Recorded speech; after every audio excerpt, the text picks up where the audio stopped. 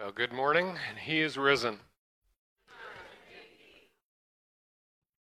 As I age, I realize at different seasons in my life, I have approached Easter differently. I'm sure for Tyler and Ashley, Easter is probably a little different right now with a little one at home.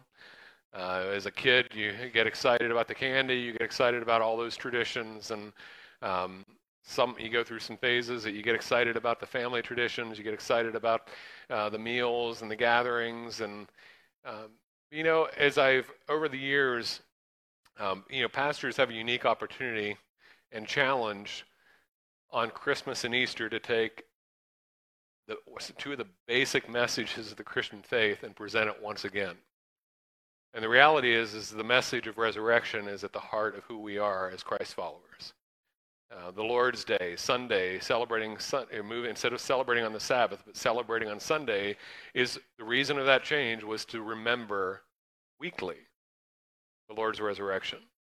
It's at the heart of what we do and what we experience in the Christian life. There's so many different aspects of the resurrection that are significant for the Christian that as I've gone throughout life, I've realized just to a greater degree of just the significance, not only of knowing that the resurrection shows that Jesus was who he said he was, that he was the Son of God, that he was the Messiah, and everything Jesus, but it also shows us that everything Jesus accomplished on the cross for us, in taking our sin upon himself and dying on the cross for our sin, his resurrection confirms and proves that what Jesus did on the cross was effective for each one of us. But at the heart of the Easter message is also a reminder that the grave is not the end, and that death is defeated. And this morning we're gonna focus on that theme. And the last week I've had a lot of memories coming back of a good friend from my previous church. He was a custodian. Most recently was a custodian at the McKeesport Alliance Church, and you as a church family were praying for him. But a few weeks ago, Bill Bradley passed from COVID. And as I was thinking about, as a pastor, we're invited as pastors into the lives of people in their best and worst moments. We're there for the celebrations, the graduations, the celebrations of life, but we're also there in those dark moments where we say goodbye to people that we love. And as I was thinking about over the years of the people that I connected to in ministry, as well as family who went on to be with the Lord, the more I experienced the loss and the loss of people, and again, many of you have experienced more loss than I have. But when we experience loss as Christians and know that the people that we lose, that die, if they had their faith and trust in Christ, that we have the hope of resurrection. It changes the way we approach life and death.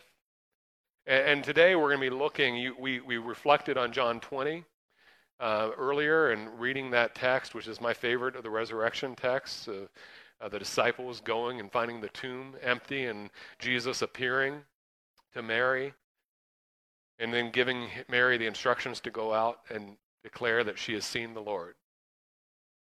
Jesus and his resurrection is at the heart of what the Christian life is about, because it's not just that Jesus died for us, but that Jesus, that same power that raised Jesus from the dead, is available to us to come in to fill us. Jesus himself comes in, the resurrected Christ, to live in us and through us. And we can experience a new life in him. But it also reminds us that this life is not the end. And in the gospel, John's gospel, if we go back a few chapters from John 20, what we read earlier, to John 11, there's an account of Jesus performing, I believe, one of his greatest miracles in raising Lazarus from the dead. 4 days after his death, calling Lazarus out of the tomb. And so we're going to read this text today because it's in this story that Jesus makes a statement about himself. Before he raises Lazarus from the dead, he makes a statement about himself that really reminds us the significance of not only Jesus' resurrection, but the significance of resurrection for the believer. And I want to encourage you, we're going to read, there's a lot of slides. I warned the PowerPoint guys today to say, don't freak out when you see how many slides we have because we're reading through most of John 11. I timed it just to make sure that we were going to be okay. But, we're going to read the story, and then we're going to reflect on what it was like for Mary and Martha, and then do some takeaway of some things that we can look at in our own life and remind ourselves about the significance of resurrection for our own lives. But let's go ahead and look at John 11, verses 1 and following.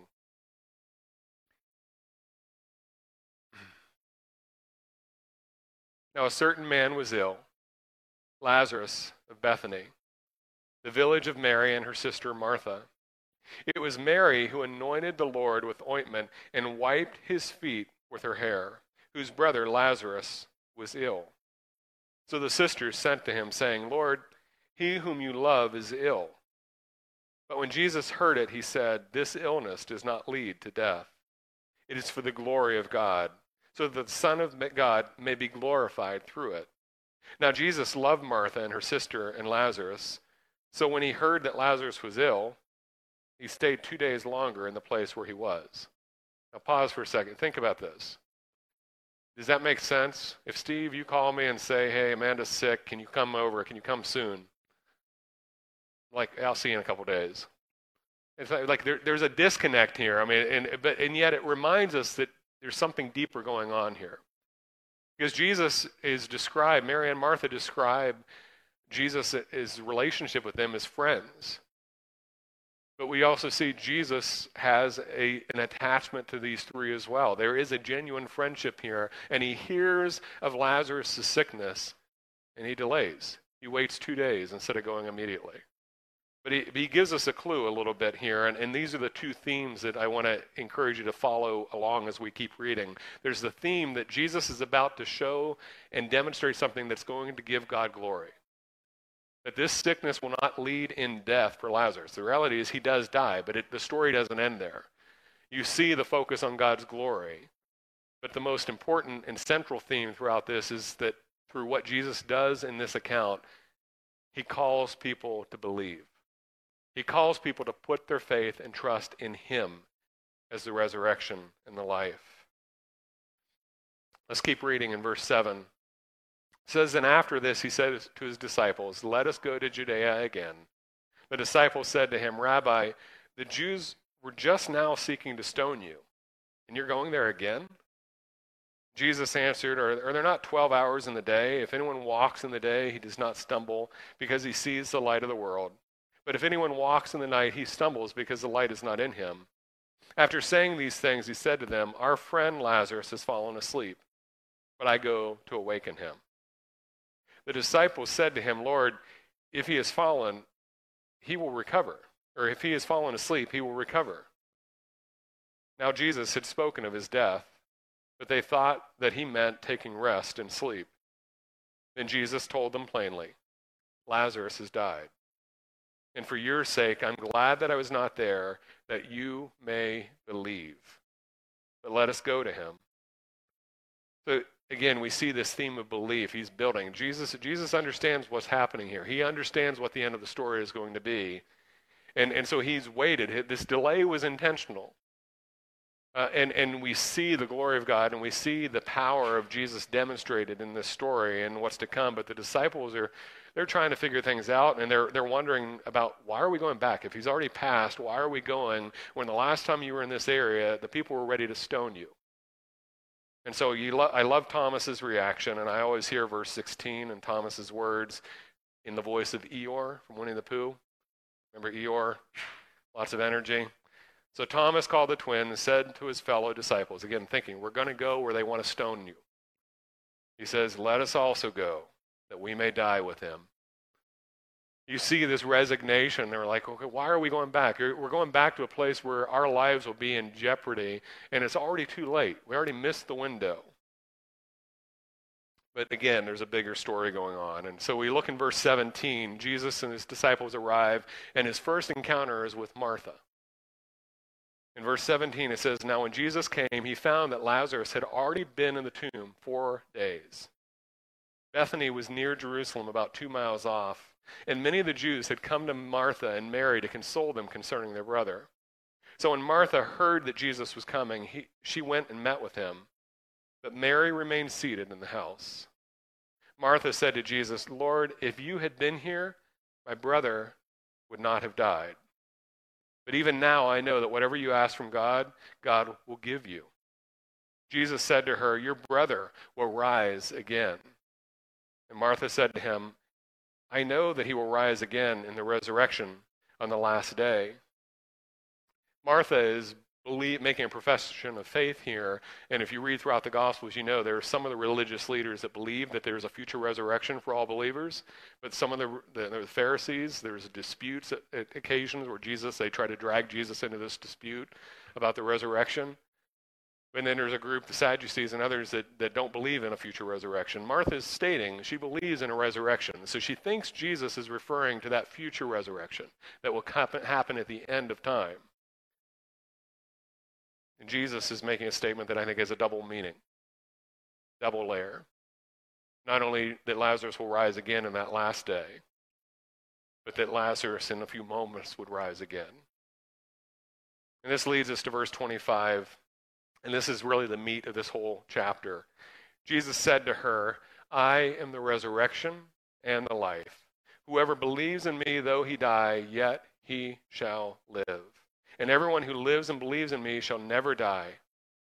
And I love the fact that Jesus then looks at Martha, and I think in the same way that he looked at Martha, he's looking at you and me today and says, do you believe this?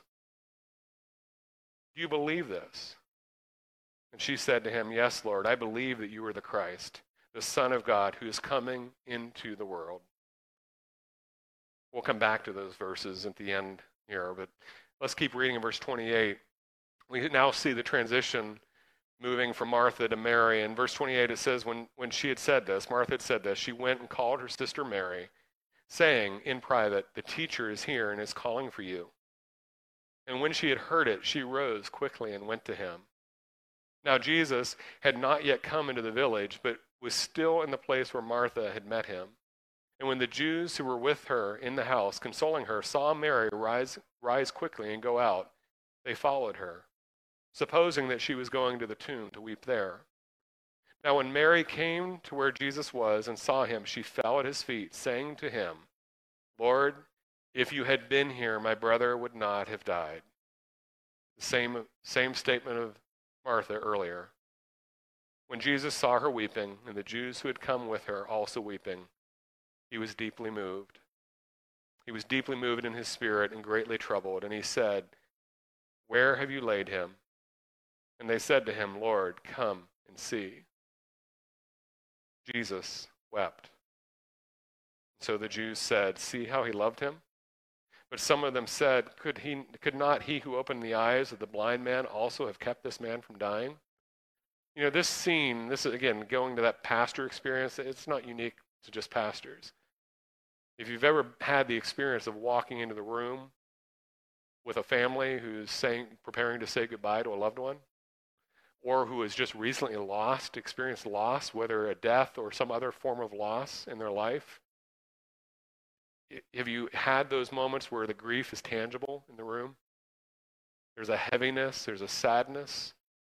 And you see in this account that Jesus is impacted personally, but he's also sensitive to what's happening in this moment. He sees the pain in Mary and Martha's eyes. He sees the pain in the people that have gathered to be an encouragement and support to Mary and Martha. And Jesus weeps. There's a lot of signs throughout the scriptures that show Jesus' humanity. He ate. He drank. He laughed. He cried. This idea of Jesus being impacted in this, even though he knows the rest of the story, even though he knows Lazarus will rise again in a few moments, Jesus still weeps. And we'll unpack that in a moment. But let's keep reading. We see this account. Again, you see some people they see how much Jesus loved him, or must have loved Lazarus, but then some people were raising the same questions and saying, well, look, couldn't he who have opened up the eyes of the blind man to have saved this man from dying?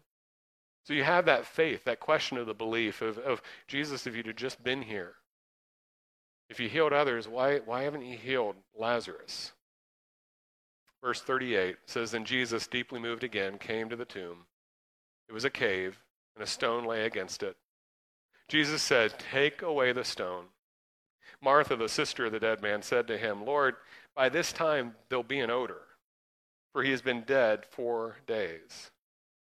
Jesus said to her, Did I not tell you that if you believed, you would see the glory of God? Again, glory of God, belief brought together in that verse, the key themes. If you'd only believe, you'll see the glory of God. Verse 41, it says, So they took away the stone, and Jesus lifted up his eyes and said, Father, I thank you that you have heard me. I knew that you always hear me, but I said this on account of the people standing around, that they may believe that you sent me. And when he had said these things, he cried out in a loud voice, Lazarus, come out. The man who had died came out, his hands and his feet bound with linen strips, and his face wrapped with a cloth. And Jesus said to them, Unbind him and let him go. And many of the Jews, therefore, who had come with Mary and had seen what he did, believed him. You know, I've heard many commentators say over the years that had Jesus not added the word Lazarus, that others maybe would have come out of the tomb.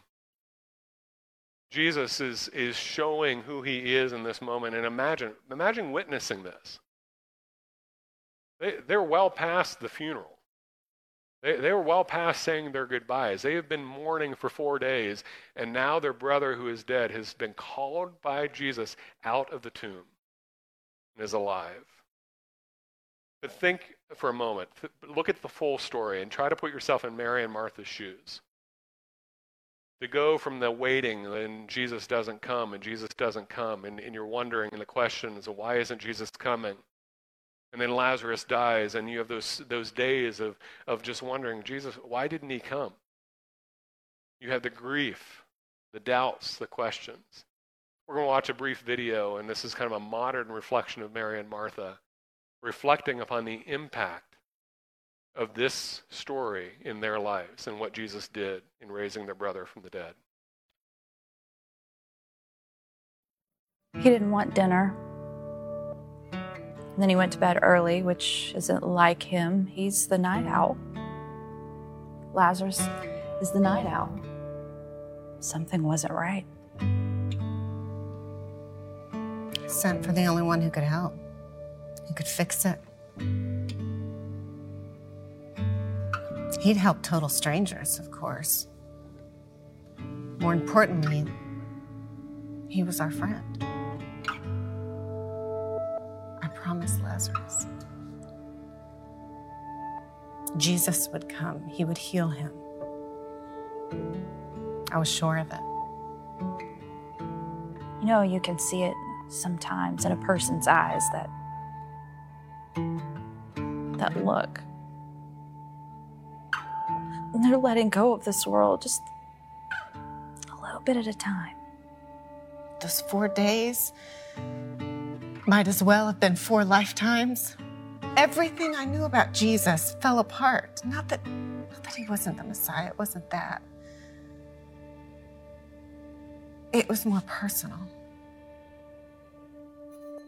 There was all this pain, all this doubt. I wouldn't wish that on anybody. Our brother was dead, sealed in a tomb. And I said to him, if you had just been here, our brother wouldn't have died. But he said, didn't I tell you? If you would just believe, you would see God's glory. I knew I was supposed to embrace those 4 days. That gap in my life, that gap in our lives, where God made no sense at all. It was as if God wasn't even listening.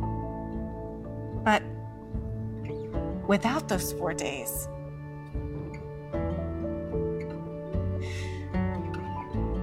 Before I believed in him.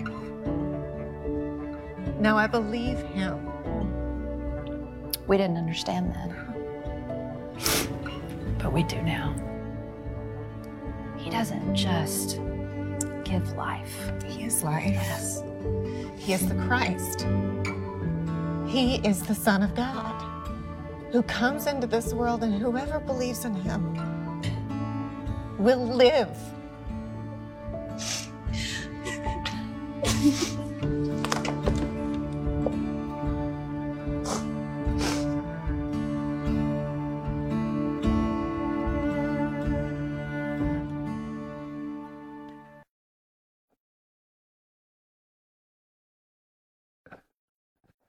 Can you connect with Mary and Martha? Have you had those moments of Jesus? Have you only been there? Or as reflected in the Psalms, God, where are you? And those moments where it's like your faith and your confidence in God is shaky, and you're wondering what's going on. And I mean, in the video you see, or you hear the words, you said, everything I knew about Jesus had fallen apart. And there was this gap in my life where God made no sense at all. It was as if God was not even listening. Maybe you've gone through a season like that. Maybe whether it's the death of a loved one or the loss of a relationship or some personal sickness or some personal tragedy that you've gone through this season of saying, Jesus, where are you? Mary and Martha understood that. They had all the faith questions of Jesus, had you only been here? They knew Jesus could have done something. They had seen Jesus heal perfect strangers. Surely he would come and heal his friend. But you see this transition in the video so beautifully. They're telling the story now after the witnessing, the actual resurrection of Lazarus.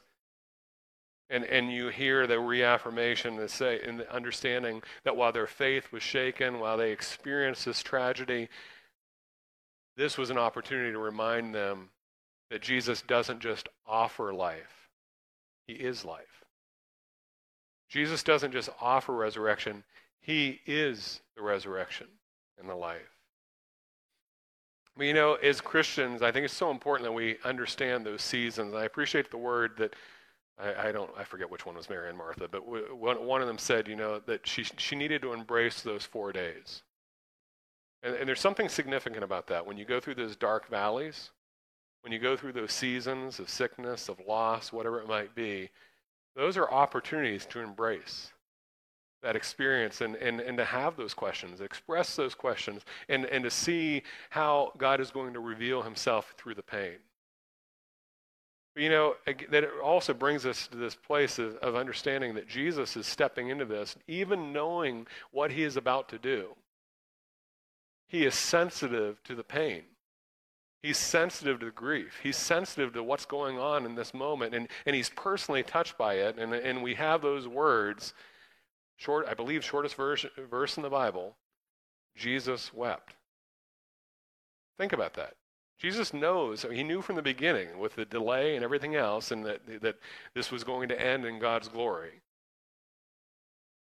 Jesus knows what's about to happen, and yet he understands pain. He understands the loss. He understands the grief. He's grieving himself, but he's also feeling that tangible presence of sadness and grief in this moment. And he weeps. You know, sometimes in my life and talking with believers, I've had times where I've been ministering to families and that sometimes I've seen believers that want to skip grieving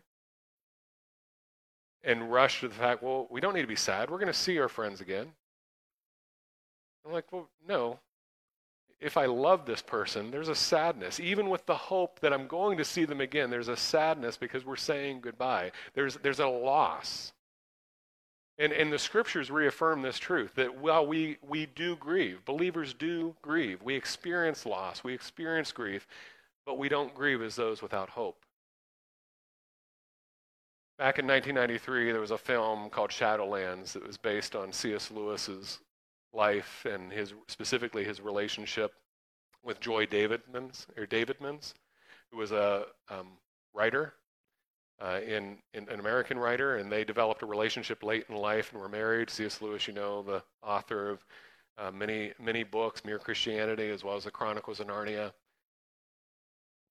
This story tells their relationship developing late in life and their marriage, and later Joy develops cancer, and they know that it's terminal, but there's a scene in the story where she's in remission, and this movie was based a lot on C.S. Lewis's writing, and so you have this scene that's reflected in the movie that is really connected directly to some of Lewis's own statements about his processing Joy's death.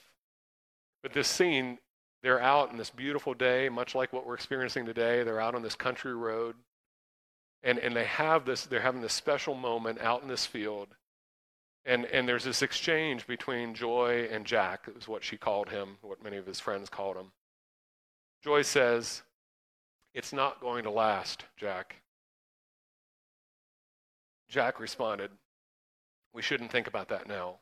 Let's not spoil the time we have together." Joy responded, said, "It doesn't spoil it. It makes it real.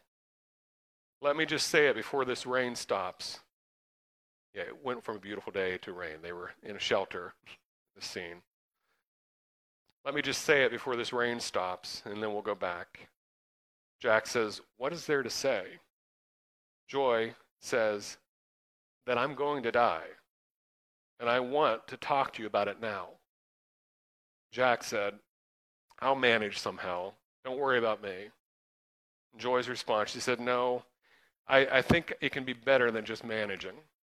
What I'm trying to say is that the pain then is part of the happiness now. The pain then is part of the happiness now. That's the deal." Those words that were reflected in the film come right from C.S. Lewis's own writings in A Grief Observed, where he's writing about this experience. He said, "This pain I feel now in the grieving, this pain I feel now is the happiness I had before." That's the deal. That's why even as Christians, knowing that we have the hope of resurrection, that as I shared with my friend Bill, who passed a few weeks ago, and having all these special memories flooding back of Easter spent together, I know there's a day I'm going to see Bill again.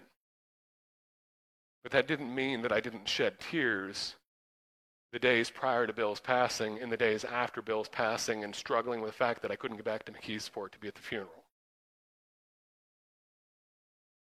We're impacted by the loss of people we love. There's real pain, there's real grief, and in Lewis's words, and what's reflected in that film is the pain that we experience in losing someone is significant because it connects to the joy that we have in life when they are alive. To where if we didn't have any sadness and grief, it would really question what type of relationship did we really have with that person. We don't need to rush grief. Jesus demonstrates in his own weeping and in this story that grieving is significant and it's important. But as Christians, we don't have to grieve as those without hope. And that's where the Apostle Paul's words come in. 1 Thessalonians 4:13, Paul writes, "But we do not want you to be uninformed, brothers, about those who are asleep, that you may not grieve as others who have no hope." We do not grieve as those without hope, but we do grieve. When we lose someone, there's a loss. There's a significant impact. When we go through challenges and struggles in our life where we experience other forms of loss, it's genuine. But we don't have to grieve as those without hope, because we know that our future is secure in Christ, the one who proved with his own resurrection that the grave is not the end. I want to go back and look at Jesus' words in verses 23 through 27. What I said were the meat of this passage, and bring us to the final few points that I think this reminds us of. This account reminds us, for those of us on Resurrection Sunday as Christ followers, and what we need to celebrate, what we need to remember. Verse 23, it says, Jesus said to her, "Your brother will rise again." And Martha said to him, "I know he will rise again in the resurrection on the last day." Jesus said to her, I am the resurrection and the life. Whoever believes in me, though he die, yet shall he live. And everyone who lives and believes in me shall never die. Do you believe this? Again, as I said earlier, Jesus looks at Martha. He's asking that question. I think he's looking at us today. Do you believe this? She said to him, yes, Lord, I believe that you are the Christ, the Son of God, who is coming into the world. Jesus makes this promise in these words in saying, I am the resurrection and the life. And let's look at each of those. There's three things that I want to look at. One, Jesus says, I am the resurrection, the resurrection. That promise this is a promise of future resurrection. And these are things that Jesus has already said in the Gospel of John. If we go back to John 6, verses 39 through 40, Jesus said, and this is the will of him who sent me, that I should lose nothing of all that he has given me, but raise it up on the last day. For this is the will of my Father, that everyone who looks on the Son and believes in him shall have eternal life, and I will raise him up on the last day. Jesus has already been teaching his disciples, saying, look, if you believe in me, you have the hope of resurrection. The Apostle Paul writes about this in 1 Corinthians 15, specifically 54 through 57, but that entire chapter, Paul is making the argument of the significance of Jesus' resurrection, and that in Jesus' resurrection, we have the hope of our own resurrection. Verse 54 says, when the perishable puts on imperishable, when the mortal puts on immortality, then shall come to pass the saying that is written, death is swallowed up in victory. O death, where is your victory? O death, where is your sting? The sting of death is sin, and the power of sin is the law. But thanks be to God who gives us the victory through our Lord Jesus Christ. We have the hope of resurrection. Paul in 1 Thessalonians 4, we read verse 13, but he also gives these words. He says, but we do not want you to be uninformed, brothers, about those who are asleep, that you may not grieve as others who have no hope. For since we believe that Jesus died and rose again, even so, through Jesus, God will bring with him those who have fallen asleep. For this we declare to you by a word from the Lord, that we who are alive, who are left until the coming of the Lord, will not precede those who have fallen asleep. On this Resurrection Sunday, we need to remember that as Christ followers, of those of you that have put your faith and trust in Jesus and put your confidence in him, you believe, we have the hope of resurrection. And to unpack that, we know this. We know that if we die before Jesus returns, the Scripture is clear that to be absent from the body is to be present with the Lord. That we'll transfer from this life to the next. We'll be in God's presence. 2 Corinthians 5:8 says, yes, we are of good courage, and we would rather be away from the body and at home with the Lord.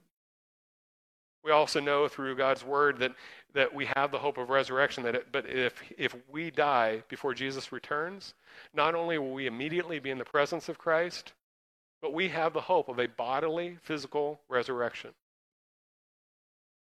But we also know, based on the 1 Thessalonians 4 passage we read, that if we're still living when Jesus returns, and imagine this day, we sung about it this morning, with how great thou art. If we're living when he returns, the dead in Christ will rise first, and we will meet the Lord in the air. That's something to celebrate. We don't have to fear death. Death has been defeated. Jesus is the resurrection, but he is also, he says, I am the resurrection, I am also the life. Earlier in the Gospel of John, in John 3:36, he says this. He says, whoever believes in the Son has eternal life. Whoever does not obey the Son shall not see life, but the wrath of God remains on him. Now look at that first phrase. Whoever believes has life. That's present tense. It's not saying that whoever believes in me will have life. It's whoever believes in me has life. There's a present expectation or a present experience in this. That when we connect with Jesus, when we put our faith and trust in him, Jesus, the resurrected Christ, comes to live in us. And that's why we can sing the songs, because he lives, I can face tomorrow. That I serve a risen Savior. because he's alive and he's working in us. We're in relationship with him. The living Christ is not only, as Pastor Steve mentioned this morning, not only at the right hand of the Father interceding for us, the risen Christ is living in the life of the believer. You ask me how I know he lives? Because he lives within my heart. Jesus offers us life. Jesus offers us full and abundant life. Jesus actually said in John 17:3 that this is eternal life, that they may know you, the only true God, and Jesus Christ, whom you have sent. In the same way that Jesus was in relationship with his heavenly Father, that picture of the Trinity, we're invited to enter into relationship with him to where we experience this life. And so when we walk as Christians, putting our faith and trust in Christ, and we experience the resurrection life in us, we're experiencing the full and abundant life. It's that life, the life of Christ, that leads us into eternity. It leads us to that place where we would celebrate our future resurrection. You know, there's another phrase here.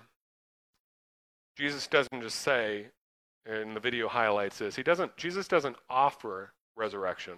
Jesus doesn't offer life. What does he say? He says, I am the resurrection and the life. That phrase, I am, carries all sorts of significance throughout the scripture. I am is at the heart of the word Yahweh, Jehovah. Jesus is, I believe, in that moment, even stating these statements when he says, I am the bread of life.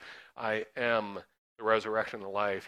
He's taking us back to Moses in those days where tell him, I am sent you. Jesus is in those words claiming his divinity, but he's very clearly in this also making very clear that he's not just offering something, he's offering himself. He says, I am the resurrection and the life. The reality is for us to experience the full and abundant life and for us to have the hope of resurrection, we need to understand that can only be found in Jesus, in the personal relationship with him. Literally, the phrase here is reminding us of that confidence. Sorry, I got a little mixed up on my notes. That this is an invitation to put your faith and trust in Christ, and that leads us to verse 15 or his earlier statement and saying that whoever believes in me, though he die, he shall live. That intentional call to believe, that consistent theme throughout this whole scripture, that call to believe, is putting our faith and trust in Jesus. Putting our trust in who he is and what he has done for us, and celebrating the fact that he is our resurrection and life. This is the consistent theme throughout this, and this is going back to verse 15. He says, at the beginning of the story, he says, and for your sake, I'm glad I was not there, telling his disciples when they find out that Lazarus is already dead and they were delayed. He says, for your sake, I'm glad I was not there so that you may believe. But let us go to him. Jesus, throughout this entire account, is calling people to believe. And following the account, we didn't keep reading, but if you keep reading, the religious leaders that are growing more and more concerned about this man, Jesus, they don't know what to do. Because they actually say at this point that so many people are coming to faith and putting their faith and believing in Jesus. They say, if we let him go on like this, everyone will believe in him.